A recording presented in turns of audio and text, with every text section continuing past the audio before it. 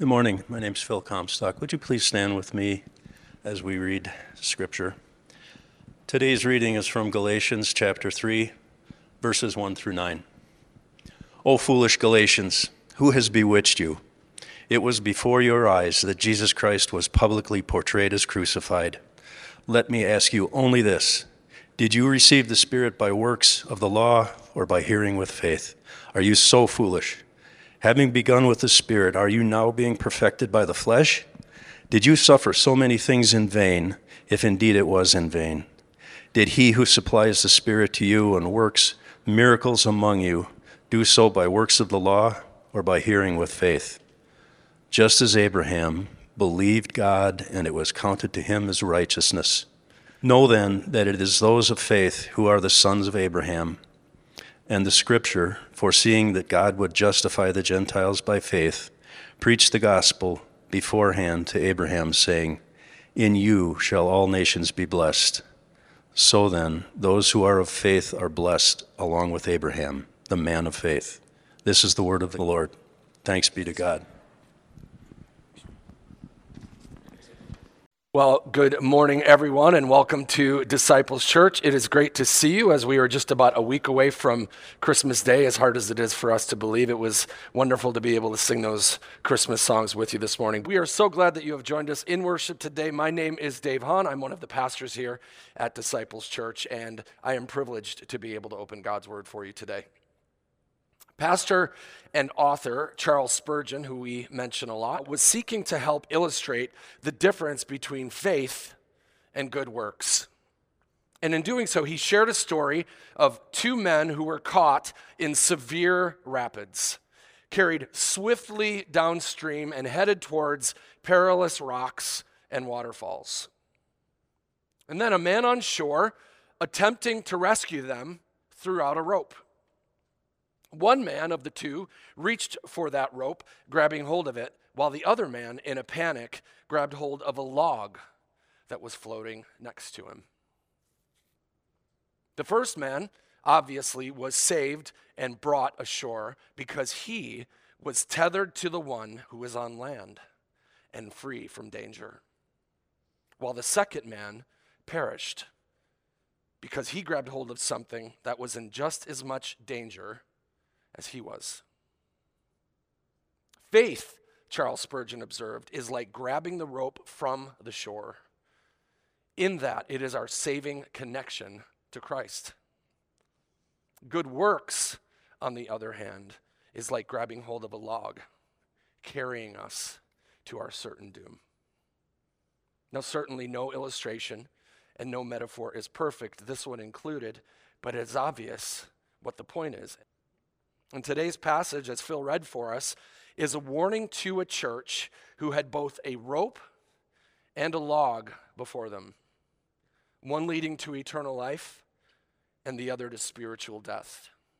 And the same warning is relevant to you and I today. Let's look again at verse 1 of Galatians chapter 3. O foolish Galatians, who has bewitched you? It was before your eyes that Jesus Christ was publicly portrayed as crucified. So Paul begins this section with some really hard and direct words for the Galatian church. And he began this letter, honestly, with similar language, but he kind of dialed up the intensity a little bit here in chapter 3 by calling them fools, by calling them bewitched. In fact, one translation says it this way: "Oh, you dear idiots of Galatia."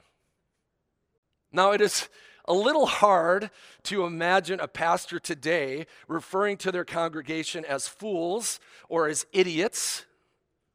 And I think that there are a lot of reasons for that. But I think it's important to understand that this kind of language can be born of deep, deep love. And that it is sometimes necessary to use language like this because our eternity with God is on the line. In the same way that a parent sometimes rebukes their children, or a teacher sometimes gets angry with his or her students, or anyone in authority sometimes needs to get the attention of those that they have been given charge over. In each case, assuming a pure heart, it is love that motivates a rebuke, discipline, or a hard word. And to love someone does not mean that we're always going to make that person feel good. Rather, it means that we are going to consistently will and choose the eternal good of that person. That we are going to consistently will and choose the eternal good of that person. Even if they don't see our efforts as such. Now, it is clear that Paul had spent much time demonstrating his love and concern for the Galatians as he lived among them, both evangelizing to them and then planting churches in their region. And as such, Paul had earned the right to say difficult things to them. And we need to do the same. Because true family and true friends tell one another the truth in love. True family and true friends tell each other the truth in love. But in order to be able to confront or rebuke or correct a brother or sister in Christ, we too need to have earned the right to do so. We need to have earned the right to do so through having made evident our love and our concern and our care for that person. Conversely, if the bulk of the time that you spend with someone or the majority of the words that you share with them are marked by criticism or correction, you should expect for it to go badly and for it to be poorly received. Paul, having shown deep love and concern for the Galatian church, afraid for their souls and their spiritual walk with Christ, sought to get their attention with this impassioned plea that begins chapter 3. Simply put, Paul could not believe what had happened among the Galatian believers, and he was looking for a way to understand it, to make sense of it. In our modern terms, Paul was asking the Galatians, are you crazy? Are you crazy? Have you lost your minds? Now, he's using hyperbolical and satirical language to make his point. He knew them well enough to know that they had the mental and the moral capacity to be able to understand the gospel. So he doesn't mean fools in that they could never attain that. And he knew that in all likelihood, no magic spell had actually been put upon them. And that is why their abandonment of the gospel made no sense to him. Paul was gobsmacked because he could attest to what they had seen and what they had heard, because God used him personally to show them and to tell them. He knew what they knew. He knew what they heard because he told them. And ultimately, what it was that they knew and what it was that they had heard was Christ crucified. That's what they heard. That is what they knew. And that is what they had come to believe. But the event of the crucifixion itself was not the main idea of what Paul had shared with them, because the event of crucifixion was not unusual during this time and place, the way that it would be to you and I. It is estimated that Rome crucified upwards of 150,000 people during their reign and during its empire, including inside of Israel. And Jesus was just one of those 150,000 people. So almost certainly what Paul had shared with the Galatians was why the cross needed to happen. What was accomplished in it and the significance of it all. Not just that Christ was crucified, not just that Christ died, but that he died for you. He died for you and your sin. That's what Paul shared. And my friends, the why and the what of the cross of Christ is central to Christ's salvation. And that was what the Galatians had forgotten, even though Paul had vividly and publicly portrayed it to them. Christ was clearly portrayed as crucified before you. It was as though Paul had put a cross-shaped bat signal into the sky that was so big and so bright and so clear that no one could have missed it. And yet somehow it seemed as though they had. Moving on to verses 2 through 3. Let me ask you only this. Did you receive the Spirit by works of the law or by hearing with faith? Are you so foolish? Having begun by the Spirit, are you now being perfected by the flesh? So Paul had entered into a logical argument with his readers, highlighting the distinct purposes of the law and grace, of faith and good works. And here's what's so fascinating about the argument that Paul had made. See, Galatia was made up of both Jews and Gentiles, those who were given the law of God and those who were not. And what was happening in the Galatian church was that a group of proclaimed Jewish Christians called Judaizers were trying to convince Jews and Gentiles alike that while faith in Jesus was valid, Jewish law and tradition needed to be followed as well. Grace and law commingled. Jesus' life, death, and resurrection, plus the law and its practices and its rituals. And that, my friends, is not the gospel. That is not the gospel. As one commentator observed, what Paul is getting at in this section is that the whole Christian way is supernatural from start to finish. But the Jewish path, regardless of how it began, had become thoroughly naturalistic. The Christian way is supernatural. And when we add works and we add the law and we add ourselves to it, it becomes naturalistic. I once heard a pastor explain the absurdity of what the Judaizers were teaching and the Galatians were adhering to in this way. So imagine that the law of God is a suit of clothes,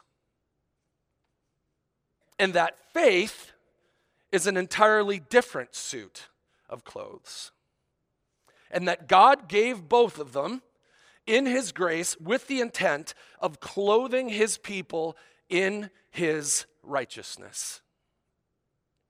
But for some time, all of mankind was without any spiritual clothing to put on. And then one day, in his great love, God chose a people for himself and gave them his law, that first suit of clothes for them to wear, while the rest of the world remained unclothed, spiritually speaking. Over time, due to their sin and rebellion against God, the clothing God gave his people grew quite worn and rather tattered. And so, God sent his own Son, Jesus Christ, and in him, through love and grace, a brand new suit of clothes was given. But this set of clothes, unlike the first, was available to all people through faith in God's Son. And the command God gave in gifting mankind this new suit of clothes was simple. Jews were to take off their old clothes and put on the new.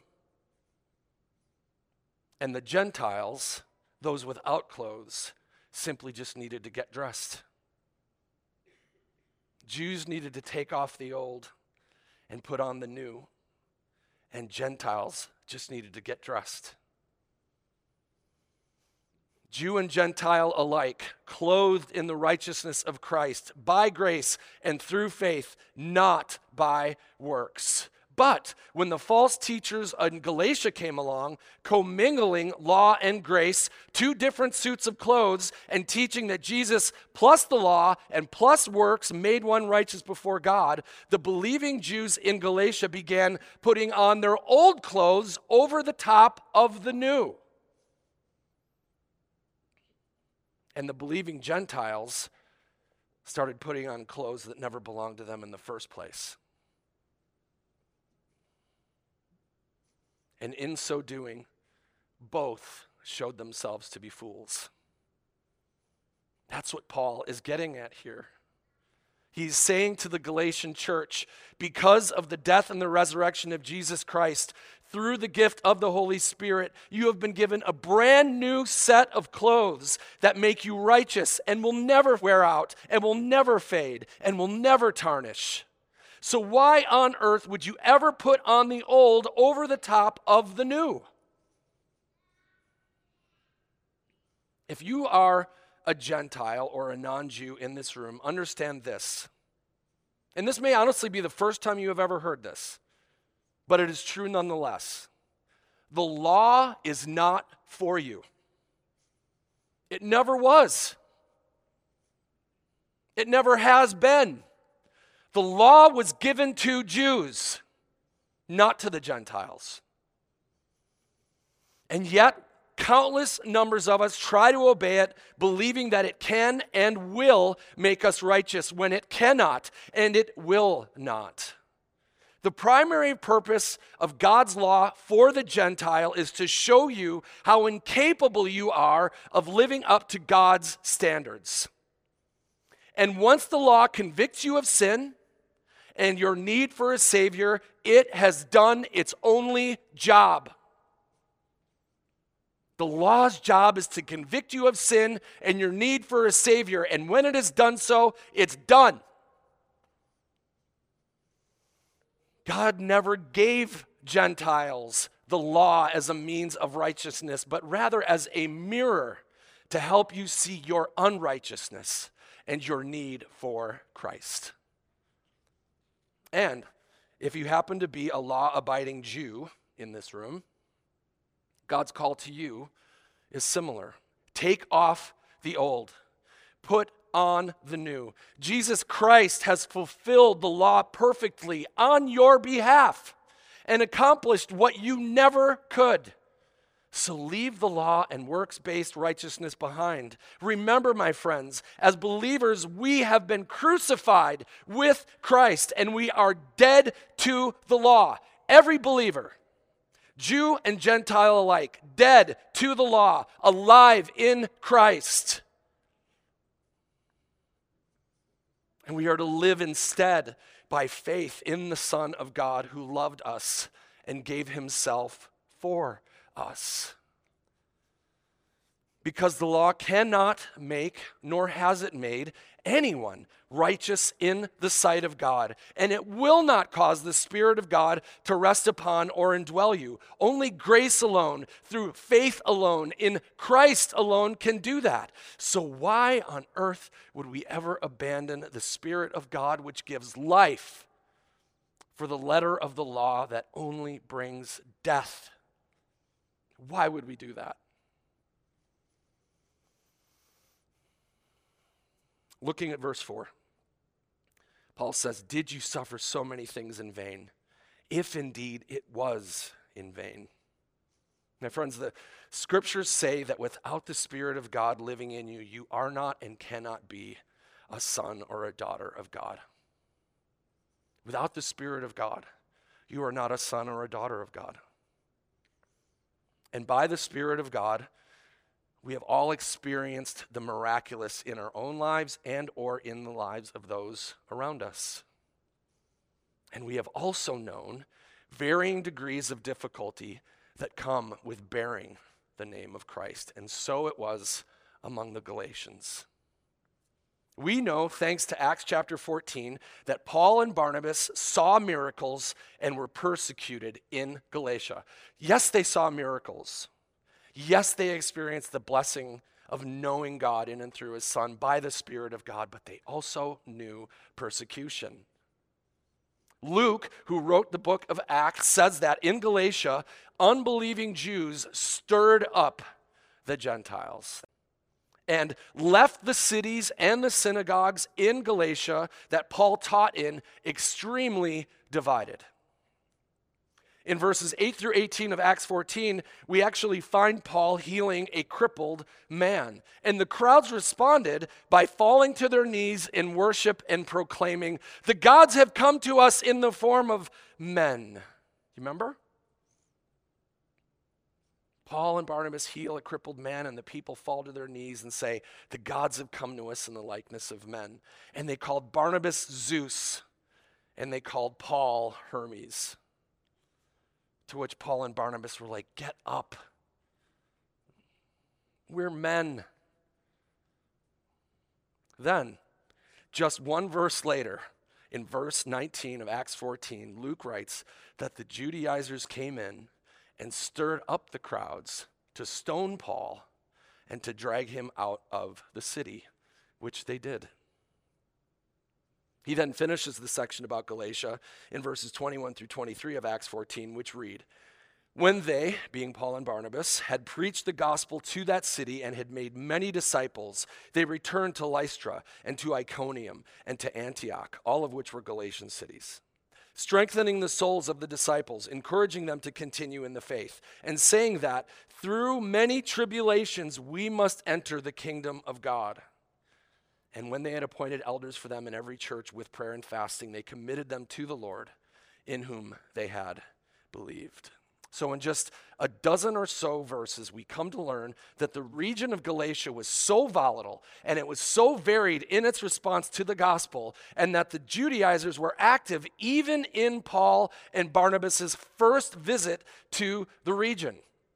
So what is going on currently in Galatia had been going on from the very moment that Paul and Barnabas first entered into it, unto the point that Paul himself was stoned and dragged out of the city. Means that the Galatian believers had known and experienced the blessing of being in Christ, indwelled by the gift of the Holy Spirit, but they had also known what it meant to be persecuted for their faith in Christ. Likely by the same group of people who had persecuted Paul and Barnabas. And so Paul's question for them was a very direct and simple one. Have you gone through this whole joy-filled yet painful learning process for nothing? Have you suffered and experienced the joy of knowing Christ for nothing? Was it all in vain? Certainly the Galatians had not experienced a total loss of the spiritual blessings they had in Christ, but they were headed that way by continuing to believe what they had grown to believe from the Judaizers. And that is why Paul was writing to them with such great concern. Continuing in verse 5. Does he who supplies the Spirit to you and works miracles among you do so by works of the law or by hearing with faith? So the primary question that we need to ask as believers, according to Paul, is this. Have we earned all that God has given us, or did we receive it by hearing as a gift of grace through faith in his Son? Is all that we have and all that God has done in and through us about I, or is it about he? Is it about me, or is it about him? Scripture is often and abundantly clear that faith in Christ is a gift, and it is a work of the Holy Spirit, which means that we do not get to boast in any of it. Not the byproduct of our faith, or even faith itself. And that, of course, is the big problem with looking to the law or our works of self-righteousness. The problem with that is that law and works always become about us and not about him. So when we feel like we're not doing what we ought to do, we beat ourselves up, or we wallow in guilt and in shame, or we simply wear ourselves out trying to do what we cannot do. And then when we feel like we're really nailing it, man, we're crushing it this week, we become proud and we become arrogant, while at the same time, because these two go hand in hand, condemning and looking down on those who aren't doing as well as we think we are. That's what happens when you elevate yourself, is you condemn others in the process. And my friends, hear me, none of that has anything to do with Christ's life, death, or resurrection. If it did, as we finished with last week, Christ died for nothing. Jesus could have stayed home if it worked that way.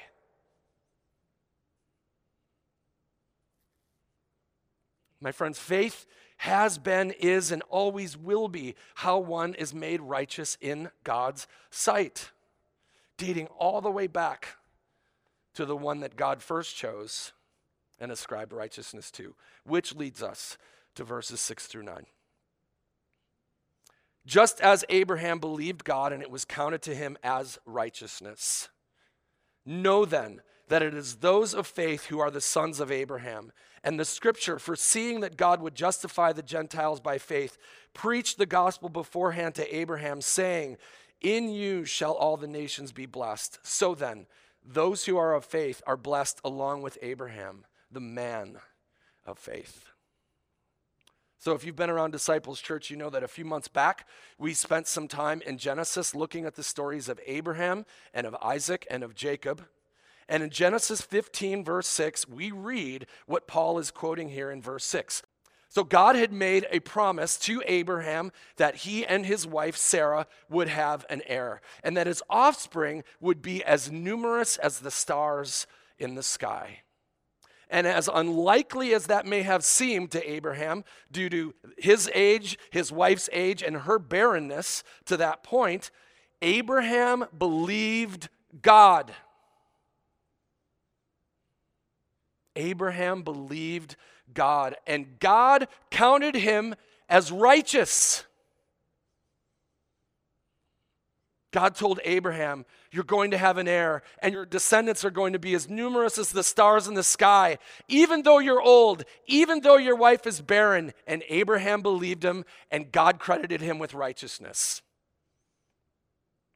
Long before the law, long before Abraham was circumcised, long before Abraham could have done anything to put God in his debt or cause God to choose or not choose him as his own, God made Abraham righteous. There was no law. There were no rituals. There was nothing that Abraham could have held to say, I am righteous, apart from God ascribing it to him, because he believed God. God was the active participant, and Abraham, like you and I, is the passive recipient. God is the active participant, and we are the passive recipient.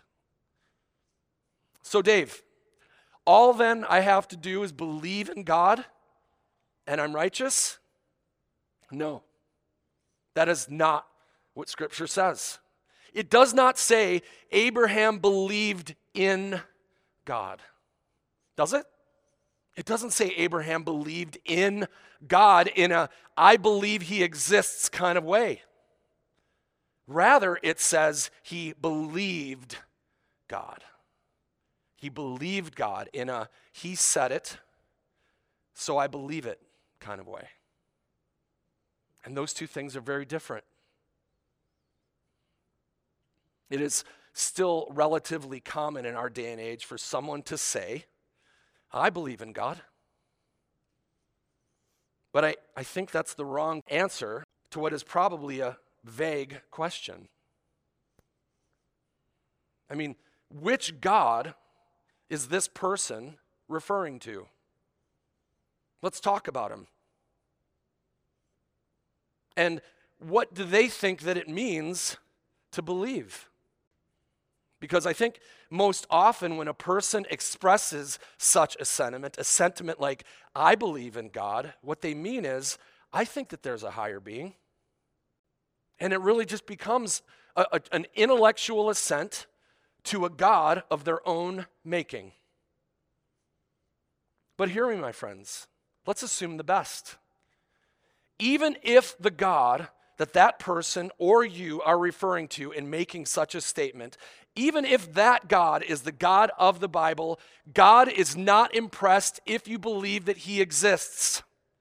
God is not impressed if you believe that he exists. As we have often said, last week included, the book of James tells us that Satan and his demons believe that God exists, and in fact, they know it.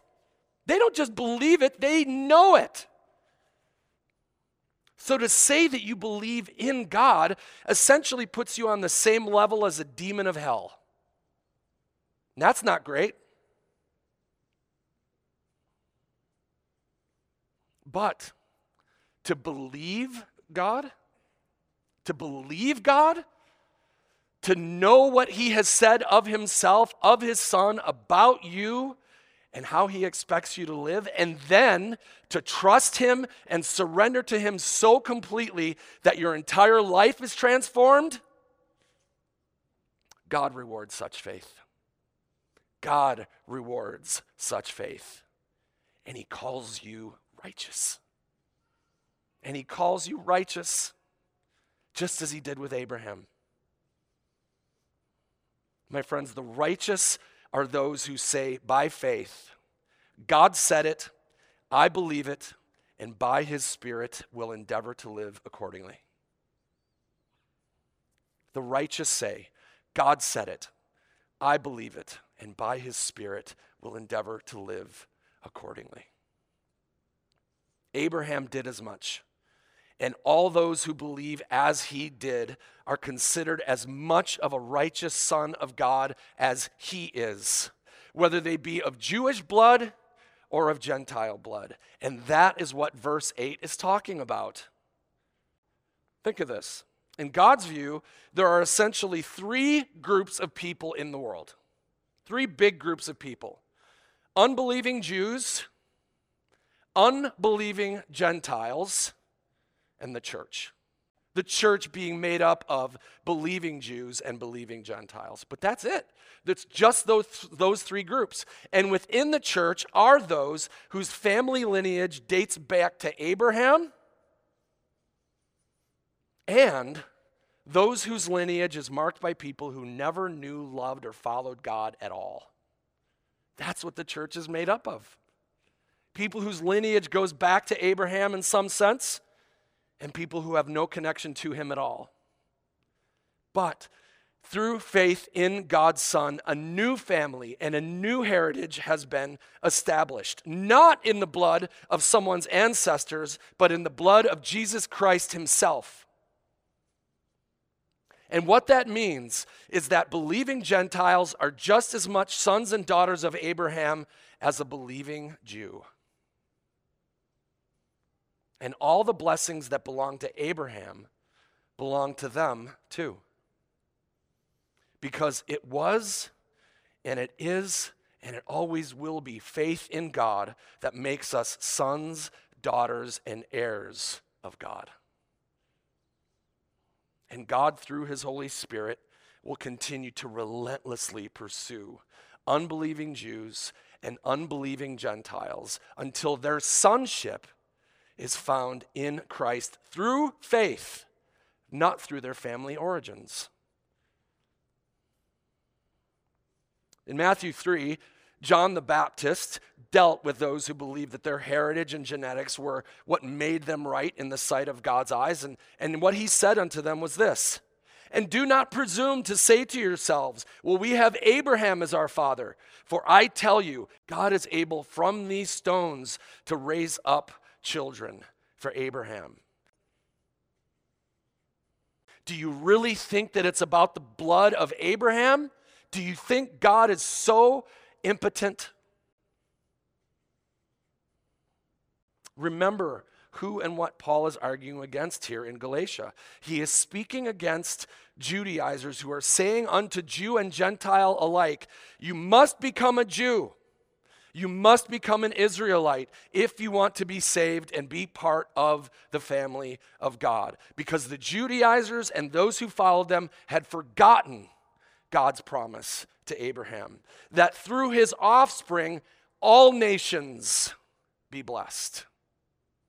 Through the offspring of Abraham, all nations be blessed, not just Israel, And my friends, all nations have been blessed, and they will be blessed in and through the gospel that has gone out from Israel in the person of Jesus Christ and his disciples.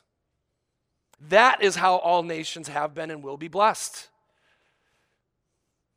Because Israel's greatest blessing to the world is Jesus Christ himself, the promised offspring of Abraham who made a way through faith in him to be children of God, regardless of who you are and regardless of what you have done.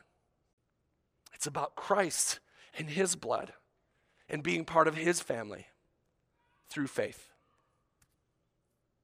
So my friends, like the men in Charles Spurgeon's story, every man, woman, and child born into this world is careening down roaring rapids and in need of great rescue. But in Christ, and in Christ alone, we have one who stands upon the shore offering us a rope. And if you have ever grabbed hold of the rope of faith that he died to provide you, why would you ever let go of it and take hold of anything else in its place? As Christians, we must hold fast to that which serves as our means of rescue: faith in God's Son. And reject that which ultimately leads to our doom: good works. Whatever good means. And then, my friends, we must continue the same way we began. Jonathan talked about justification last week. Just as if I'd never sinned. It comes to you by faith, and then you grow and you mature and you finish the same way that you began. By grace and through faith in the Son of God who loved us and gave himself for us. And in the same way that the first man would not have let go of the rope halfway between the shoreline, believing that he could save himself from that point on, so too we must hold tight to faith in Christ alone until we are pulled safely ashore. You don't let go of the rope. You hold fast. We do not begin by grace and through faith in Christ and then finish through obedience to a law that never belonged to us in the first place or that we could never accomplish. It is all grace. It is all faith. And it's nothing else from start to finish. And there is one gospel, and there is one triune God, and no one else. So let us accept and proclaim no other. Hold fast, Disciples Church, to the faith that God has given you in his Son, trusting that Jesus is already and always holding fast to you. He is already and always holding fast to you. And he promises to carry you safely home. Let's pray. Our Father in heaven, we give you our hearts in worship this morning for the incredible gift of your Son, our Lord Jesus Christ, and for the gift of faith that we would believe in him. We confess, God, that we have sinned against you in more ways than we can imagine and count. And we deserve death for those sins. But you came to us, Emmanuel. You lived for us. And you died in our place, and you gave us eternal life in the person of your Son. In him, and in him alone, we have been made righteous sons and daughters of the King. And Father, for those within the sound of my voice who remain spiritually dead and rebels to your will, would you give them the gift of faith in Christ by the hearing of your word today and the power of your Holy Spirit. And Father, for those of us who have already received that gift, would you remind us how we were saved and then help us remain steadfast in that salvation. Our life in and with you that has begun and will finish by that same faith. Assure us, God, of your loving hold on us and your promise to bring us to where you are for all eternity. And it's in Jesus' name that we pray. Amen.